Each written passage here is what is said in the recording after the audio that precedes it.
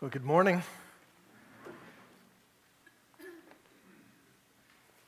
We've asked, if you follow on Facebook, we've asked that you would read this passage in advance because it's so big.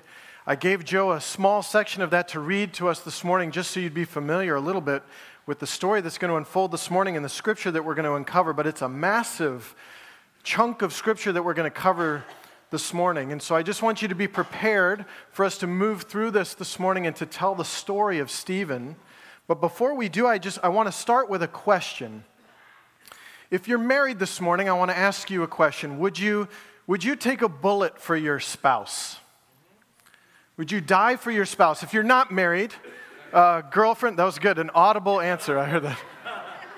Maybe you're not married, fiance, girlfriend, brother, sister, best friend, someone that you deeply love, a parent maybe. Would you take a bullet for them? Think of someone that you're very close to, and would you take a bullet for them? That's the question that I have for you. In the rare instance that might be asked of you, would you do it? And maybe I can just offer an answer for you. Of course you would.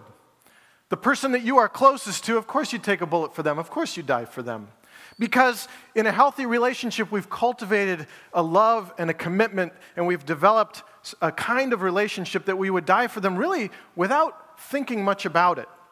We wouldn't have this long internal dialogue beforehand. We wouldn't have to consider in the moment if they were worth it. It would be a given. It would be an of course. That would be our response. And to be fair, we're often willing to do these big, grand things. We're often willing to make these grand gestures because they're grand and because we know there are very few instances where we're actually going to have to do that. It's easy to say it, and we probably know that it's true, but there aren't a lot of opportunities where we're going to have to give that. The truth is, my wife doesn't want me to take a bullet for her. Not only because she doesn't want me to die, but because my hypothetical willingness to die for my wife is not a regular or tangible expression of my love. Right? Because a wholehearted commitment to my wife is more than one big grand gesture. I can't come to my wife and say, "What do you mean I don't love you? Remember that one time I did that one thing?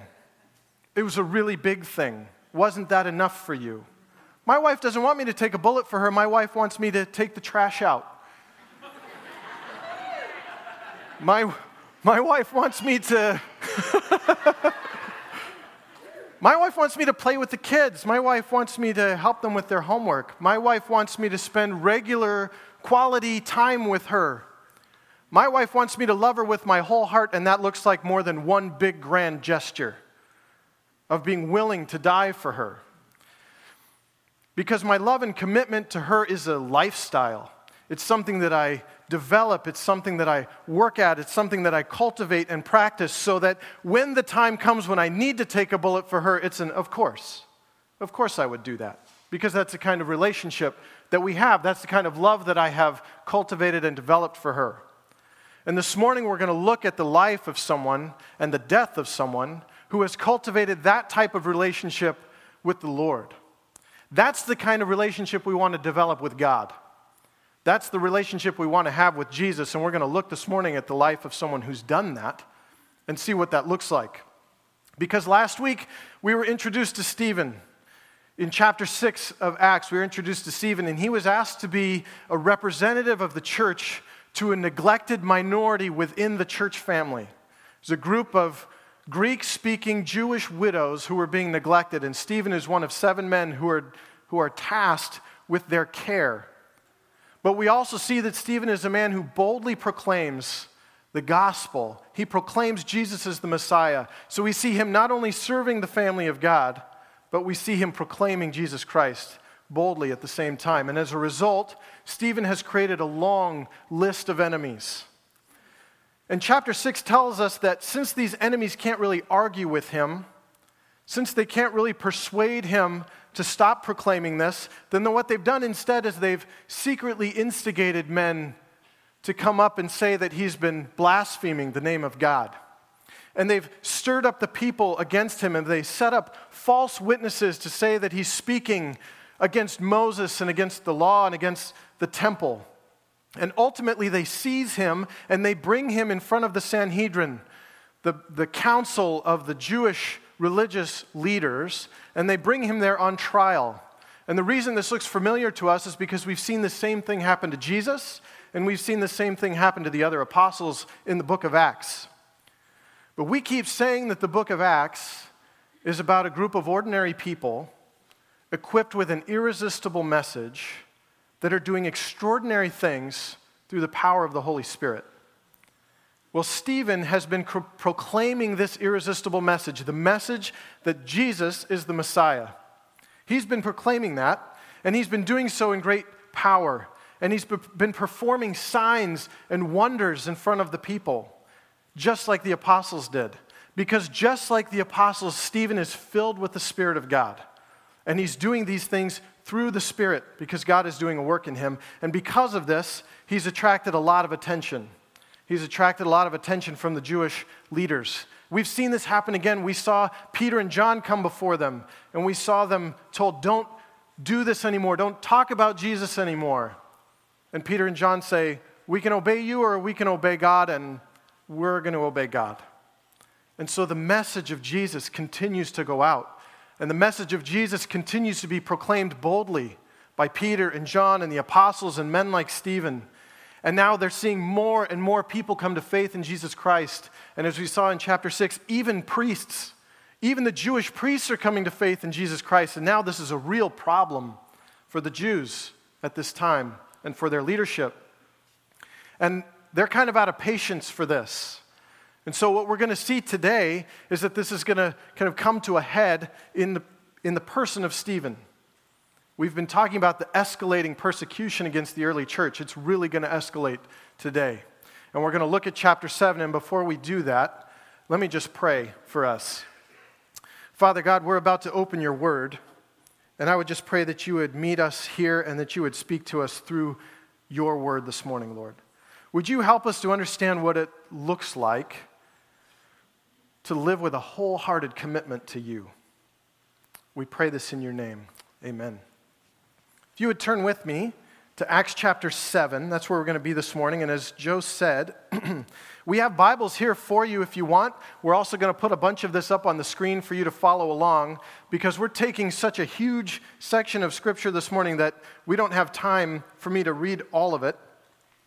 Some of you maybe have read through this in advance. You've at least heard what Joe read this morning. And on a first reading, this passage can be a little bit confusing because Stephen is called before the religious leaders and he's asked to defend himself. And what it sounds like he's doing is saying, hey guys, here's what the Bible says that we all agree about, and you killed Jesus. It sounds like a very quick turn at the end where he makes this accusation against them that makes them so upset. But what we're going to see is it's really a more developed argument than that. And so that's what I'm going to hope to show as we walk through this passage this morning is exactly what Stephen is doing as he takes them through their own history. But if you recall at the end of chapter 6, in his proclamation of Jesus as the Messiah, the things that Stephen is accused of doing is speaking against Moses, speaking against the law, and speaking against the temple.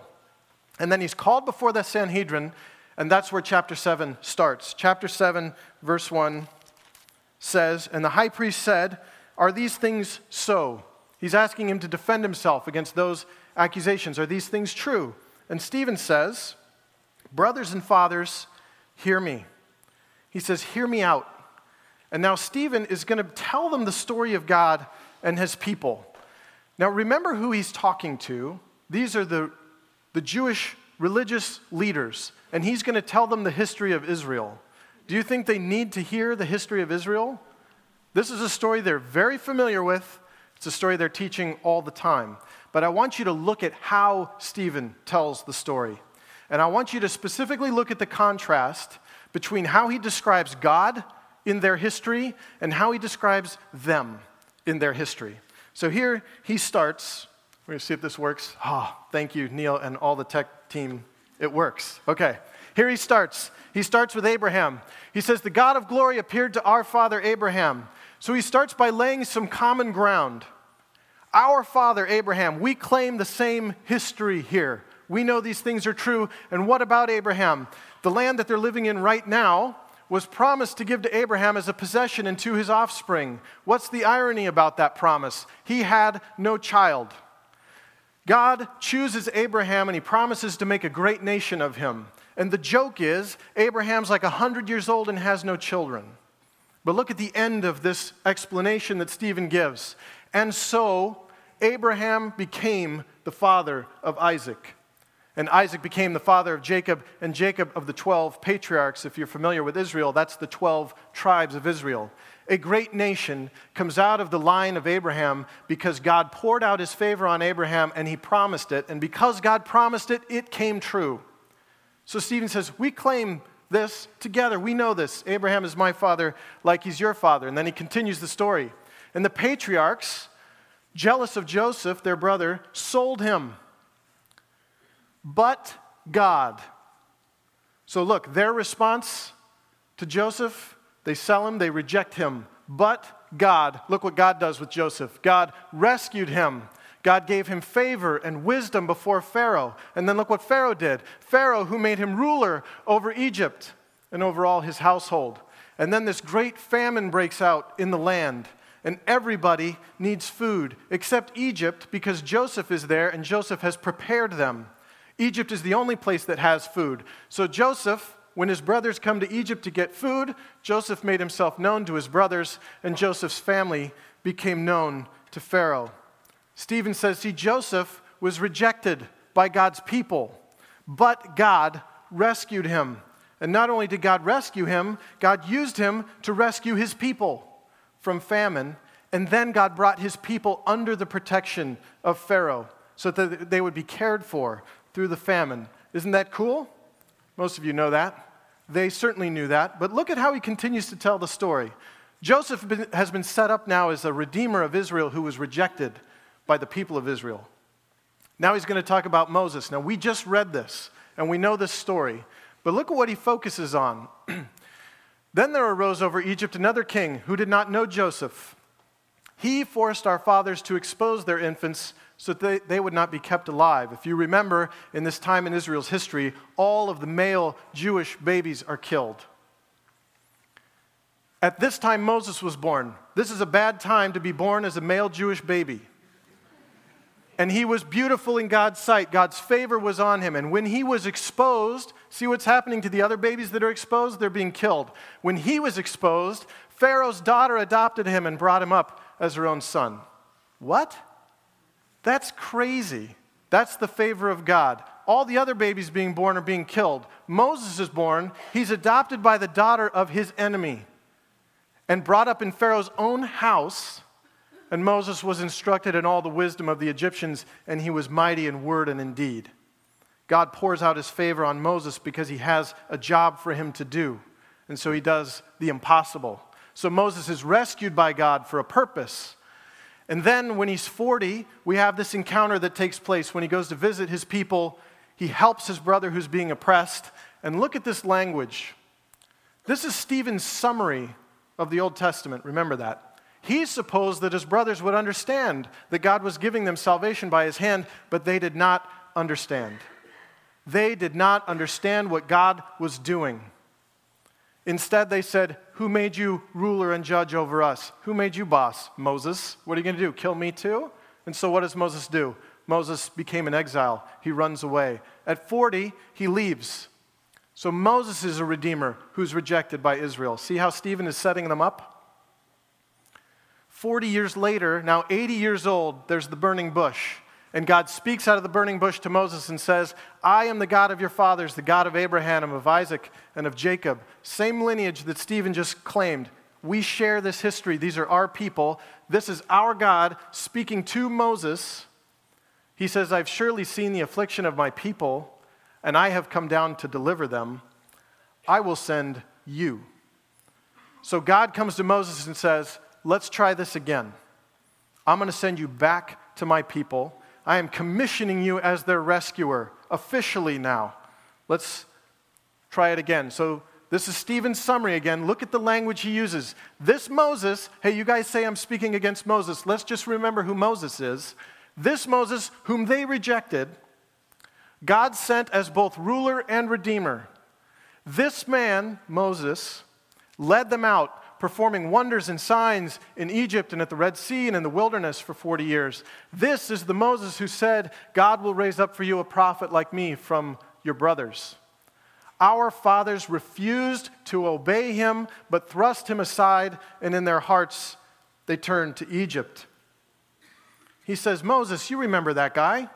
God sent as ruler and redeemer, and he was rejected by God's people twice. 2 times he's rejected by the people of God. Even when he's sent directly by God to rescue them, they don't accept him.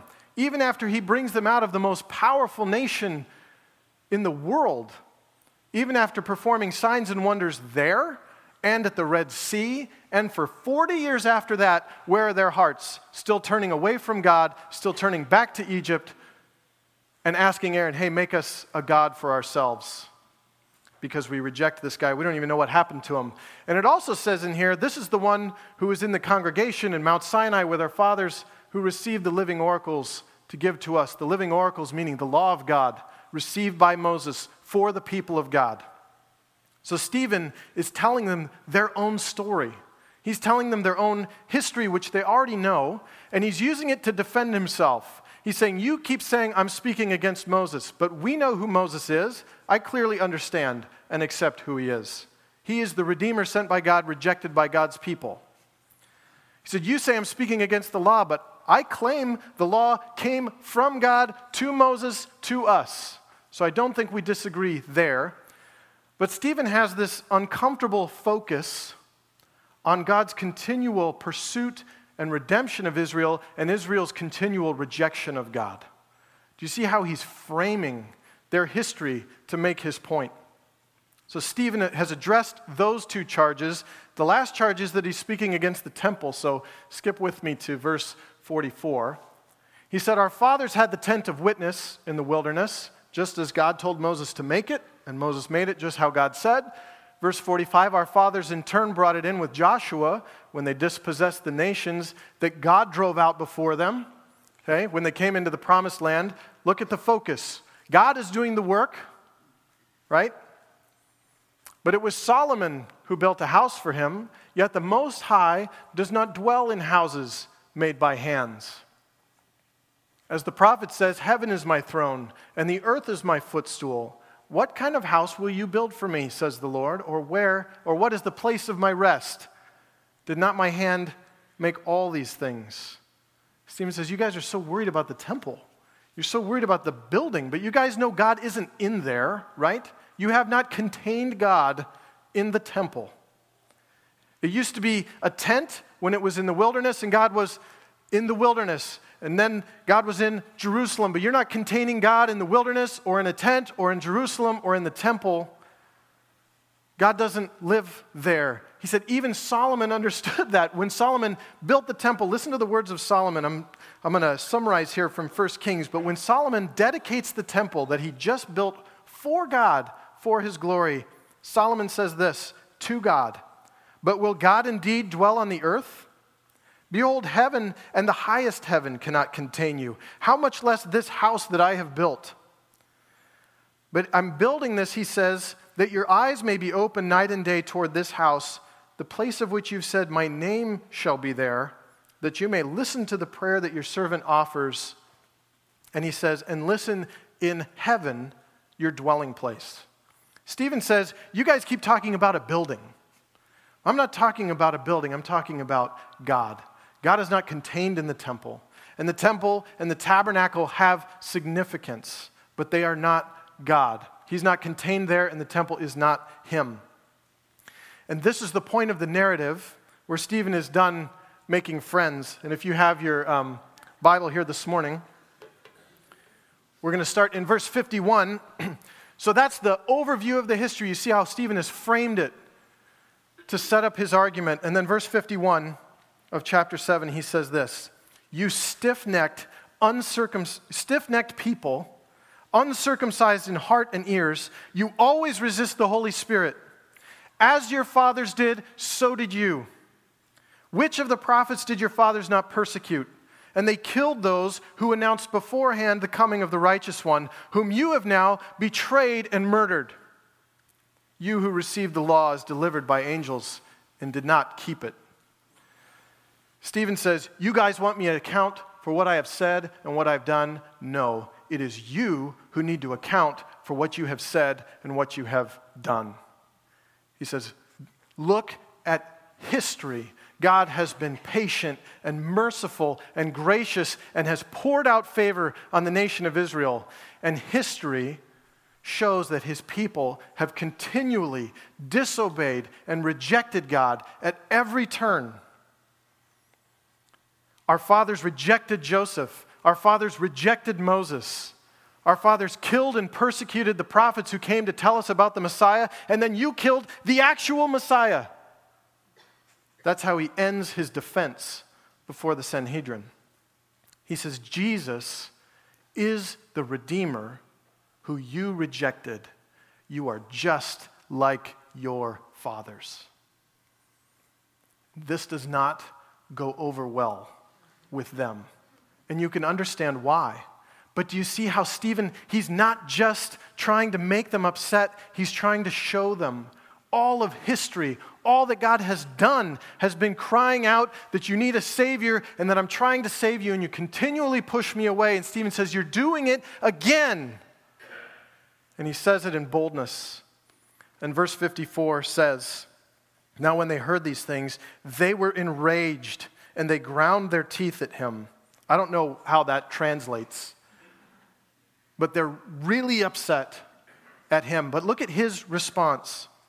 "But he, full of the Holy Spirit, gazed into heaven and saw the glory of God, and Jesus standing at the right hand of God. And he said, 'Behold, I see the heavens opened up and the Son of Man standing at the right hand of God.'" Stephen's words absolutely infuriate these men that he's defending himself in front of. He's accused them very plainly of killing the Messiah and of perpetuating a history of disobedience and rejection of God. So it's offensive. His words are offensive. And as he completes his defense, the Spirit of God gives him this vision of heaven. It gives him a vision of heaven and God, and who's at his right hand? Jesus. And then what does he do? He says it out loud in front of a group of men who tried and killed Jesus as a blasphemer and a fraud. And he says, "Hey, I see heaven, and I see Jesus at the right hand of God." And they freak out. We'll look at their reaction. This does not sound like a mature reaction. It sounds like a childish reaction. But the truth is, they believe so strongly what they believe, and they are so steeped in their belief that Jesus was not the Messiah that they cannot hear anyone say it again. Verse 57, "They cried out with a loud voice, they stopped their ears, and they rushed together at him." They literally yell and plug their ears and rush him. "We refuse to hear any more of this," and they rush at him. They cast him out of the city, and they stoned him. And the witnesses laid down their garments at the feet of a young man named Saul, and we'll hear more about him later. Verse 59, "And as they were stoning Stephen, he called out, 'Lord Jesus, receive my spirit.' And falling to his knees, he cried out with a loud voice, 'Lord, do not hold this sin against them.' And when he had said this, he fell asleep." So Stephen says to them, "You guys are just like your fathers who killed the prophets who told you about the coming Messiah, and you rejected God's salvation and said, 'That's not true, and we'll kill anyone who says otherwise.'" Do you see the irony in their response to Stephen's accusation? "We don't do that. We'll kill you for saying that." Their reaction is extreme. Their reaction is immature. Their reaction refuses to hear the words that he's been saying to them. And if you're Stephen, this is like a desperate plea. Hear what I'm saying, and they refuse. They won't hear it. And to Stephen, there's nothing ironic or funny about it. He's drug out of the city and stoned. But I think it's important to look at Stephen's response. Stoning is an excruciatingly slow and painful way to die. Stephen is being pelted by rocks until dead by angry men who have falsely accused him and who are now executing him without a trial of any kind. And as they are stoning him, with his eyes fixed on Jesus, what does he do? His heart breaks for those who don't understand who Jesus is. His heart is broken for the men who are stoning him because they don't know the love of God the way he does. And do you see how in his death mirrors the death of Jesus? Do you see that in this passage? When Stephen dies, he said, "Lord Jesus, receive my spirit." Do you remember Christ on the cross? It says, "Father, into your hands I commit my spirit." Do you hear what Stephen said about those who were throwing the stones at him? He says, "Lord, do not hold this sin against them." Do you remember what Jesus said when he died on the cross? "Father, forgive them. They don't know what they're doing." Stephen's death is a mirror of Jesus' death. Even Stephen's trial is a mirror of what Jesus was accused of, the same kinds of things. And the question is, what is it that compels a man to live this kind of life and to die this kind of death? That's the question that I think we need to answer this morning. What compels someone to live this way? What compels someone to die this way? There are three things that I notice about Stephen in this story. We don't get a lot of time with Stephen, but there's three specific things that I notice about him. Stephen knows the Scripture. Stephen knows the Word of God. I don't know if you realize this or if you've read through it. I would encourage you to at some point. Just read through chapter 7. But Stephen has just summarized the history of Israel in like 10 minutes. He's done it very accurately. He's done it very carefully. So he knows the Word of God. But the second thing is, he knows what the Word of God means. He knows what it's saying. He doesn't just recite the history of Israel. He recites the history of Israel in a specific context to make a specific defense against specific accusations. He's very carefully unfolding the story of Scripture to point out the faithfulness of God and the continual rejection of God by his own people. It's the story of God's faithfulness and God's mercy and God's patience, and a people that continually reject that. It's ultimately the story about a God that loves us so much that he would send his Son. It's ultimately the story of Jesus who had died in our place, that Stephen is telling them this has happened for you. Jesus has died in your place and he has paid the price for your redemption. He is the promised Messiah that all of Scripture begs for. And that God has demonstrated his power over sin and over death, and he has raised Christ back to life, and then he's invited you to be a part of his family. And not only has he invited you to be a child of God, but he's invited you to live with him forever in glory. Not because you deserve it, not because you've earned it, but because he loved you that much and was willing to pay the price that it would cost. That's the Jesus who's rescued us from the sin and from the just wrath of God that is directed at all sinners. That's the story of the Scripture. Stephen understands that this is the Savior that all of Scripture has been crying out for, and that Jesus is the one that fulfilled that. So Stephen doesn't just know the Word of God. Stephen knows the story that it's telling, and he understands that all of Scripture points to Jesus. And that's why he says it so boldly and so plainly to these men, saying, you have to understand. You know the Scripture like I do.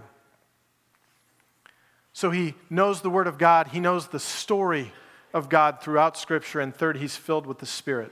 Every description of Stephen in Scripture is about how he's filled with the Spirit. And so his ministry and his boldness and his effective witness and his wisdom and the peace and the compassion that he shows even in his death are a demonstration of the work of the Spirit in his life. Who can die like this? Only someone whose life is being transformed by the Spirit of God, transformed into the image of Jesus Christ. That's Stephen. Jesus says that the greatest commandment in all of Scripture is to love the Lord your God with all your heart, and with all your soul, with all your mind, and with all your strength. Stephen had that. Stephen owned that, and he lived it out. Because when he was faced with an opportunity to speak boldly about Jesus in the face of persecution with a possibility of losing his life, certainly he knew that was a possibility. He'd seen it happen, Stephen's response was, of course. That's not a question. That's not something I need to debate or deliberate. That's an of course. That's a given for me. How do we raise up a generation of Stephens? That's the question for us as a church. How do we become a generation of Stephens? How do we become a people with a wholehearted commitment to Jesus Christ in a healthy relationship with the Lord? We cultivate and develop the type of relationship that draws us close to Him. In a healthy relationship, we develop the kind of relationship where we would die for Him without really thinking about it, without a lot of internal dialogue. It would just be a given. It would just be an of course. Of course we would do that. And have you and I developed or cultivated that type of relationship with God? What does it even look like to cultivate that type of relationship with God? Well, I would just look at those three things we said about Stephen and say, are those true of us? Do we know the Word of God? Do we know the Word of God? Are we in it regularly? Do we understand what it says? I would dare to say that our youth group is putting us to shame in this area. Our youth group read through all 4 Gospels in 6 weeks. Did you know that? Our youth group currently is memorizing Romans 8. Anyone in here know Romans 8 off the top of your head? They are making a commitment to know the Word of God. But it's not enough to just read it. We have to understand the story of Scripture. We have to understand that all of Scripture cries out for a Savior and that Jesus fulfills that. And that all of Scripture points to Him as the Savior. And third, we need to be a people that are filled with the Spirit of God, that are being actively transformed into the image of Jesus Christ so that we look more and more like Him because of the work that the Spirit of God is doing in us. So that when God says, I want you to do something, we just say, yeah, what do you want me to do? God says, I need you to give this up. You say, sure, I'll give that up because I love you. I love you more than anything. I love you more than life itself. That's where Stephen had arrived. I loved you more than life. You might be thinking this morning, I'm not going to have to die for Jesus. It's just not a reality for us. I'm not going to die because I'm proclaiming the gospel to people. And I would just say, maybe. Maybe that's true. I don't know that I'd say that out loud. Because if you're going to live with a wholehearted commitment to Jesus Christ, who knows what He's going to ask you to do? And you may very well have to die for the gospel of Jesus Christ. And you're going to have to come to a place where you've cultivated the kind of relationship where you say, yeah, of course I would die for that. Yes, it's not a question, it's a given. I would do that. But regardless, a wholehearted commitment to something is not about one big grand act. It's like, hey, God, remember that one thing I did for you that one time. Don't you know that I love you? God's saying, no, I want regular quality time with you. I want you to cultivate a relationship with me and a wholehearted commitment to me so that when you have to die for me, it is a given. It's an of course because of the relationship that you and I have. It's a lifestyle. One last thing I would give you as an encouragement this morning. Because if you're like me, you're sitting here listening thinking, what is it exactly that you're asking me to do? Because this sounds really extreme, what you're talking about this morning. And it is extreme.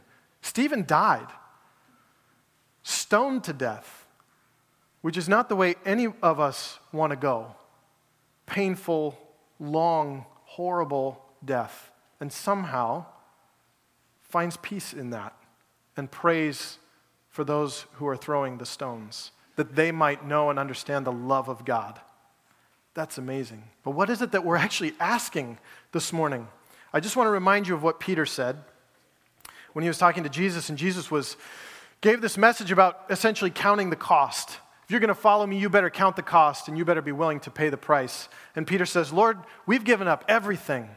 We have given up everything to follow you. What will we get? And Jesus says, hold on there, cowboy.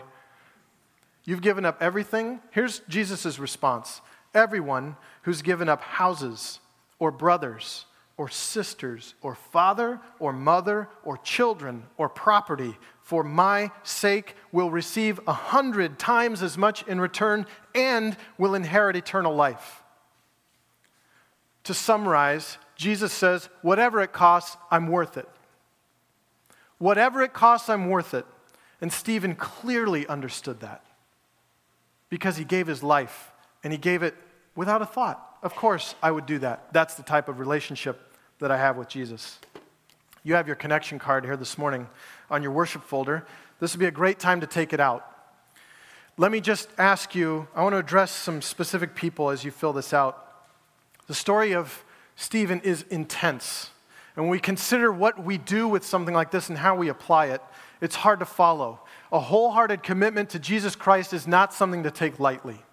And so I would just say, as you consider this and you fill these out now and during our worship, even after, consider this. Some of you are all in. You are like where Stephen is. I am developing, cultivating that type of relationship, and it's not a thought for me. I would die right now for Jesus Christ. I am all in. You know what? You need prayer, and you need a family to pray for you as you pursue that type of relationship, because that is a hard thing, and that's a hard place to stay, and that's a hard place to live. So would you let us pray for you, and would you share with us how can we pray for you as you pursue that all-in, wholehearted commitment to Jesus lifestyle? There are some of you this morning who say you believe in Jesus and you've put your trust in Him, but your response to Him looks more like the children of Israel than it does like Stephen. It's more like, who made you boss? And I'll make the decisions around here, thank you very much. I'll decide what I'll give up. I'll decide what I'll do. And a question I would ask you this morning is just consider for a moment where you stand with God, and is that where you want to be? And can we pray for you? And can we help you? We would love to. The last group of people I would say is there are some of you here this morning who have never put your trust in Jesus Christ. You have never accepted the gift that He gave in His death and resurrection. You don't understand that He's paid the price for your redemption, that He's purchased you and invited you into His family and invited you into glory forever with Him. And I would just say, Stephen would say to you this morning, don't continue to reject the pursuit of God.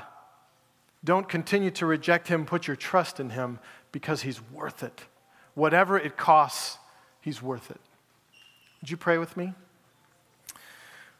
Father God, we are so grateful for Stephen and for his life and for his willingness to give it for you. And I just pray that we would be a family that's identified by that. Lord, would you make us willing to give whatever we have for you? Would we be a family who pursues you with our whole heart, and that would be our commitment to you, Lord. We thank you that you relentlessly pursue us despite our rejection of you and our disobedience. We pray that you would receive our praise now. In your name we pray. Amen.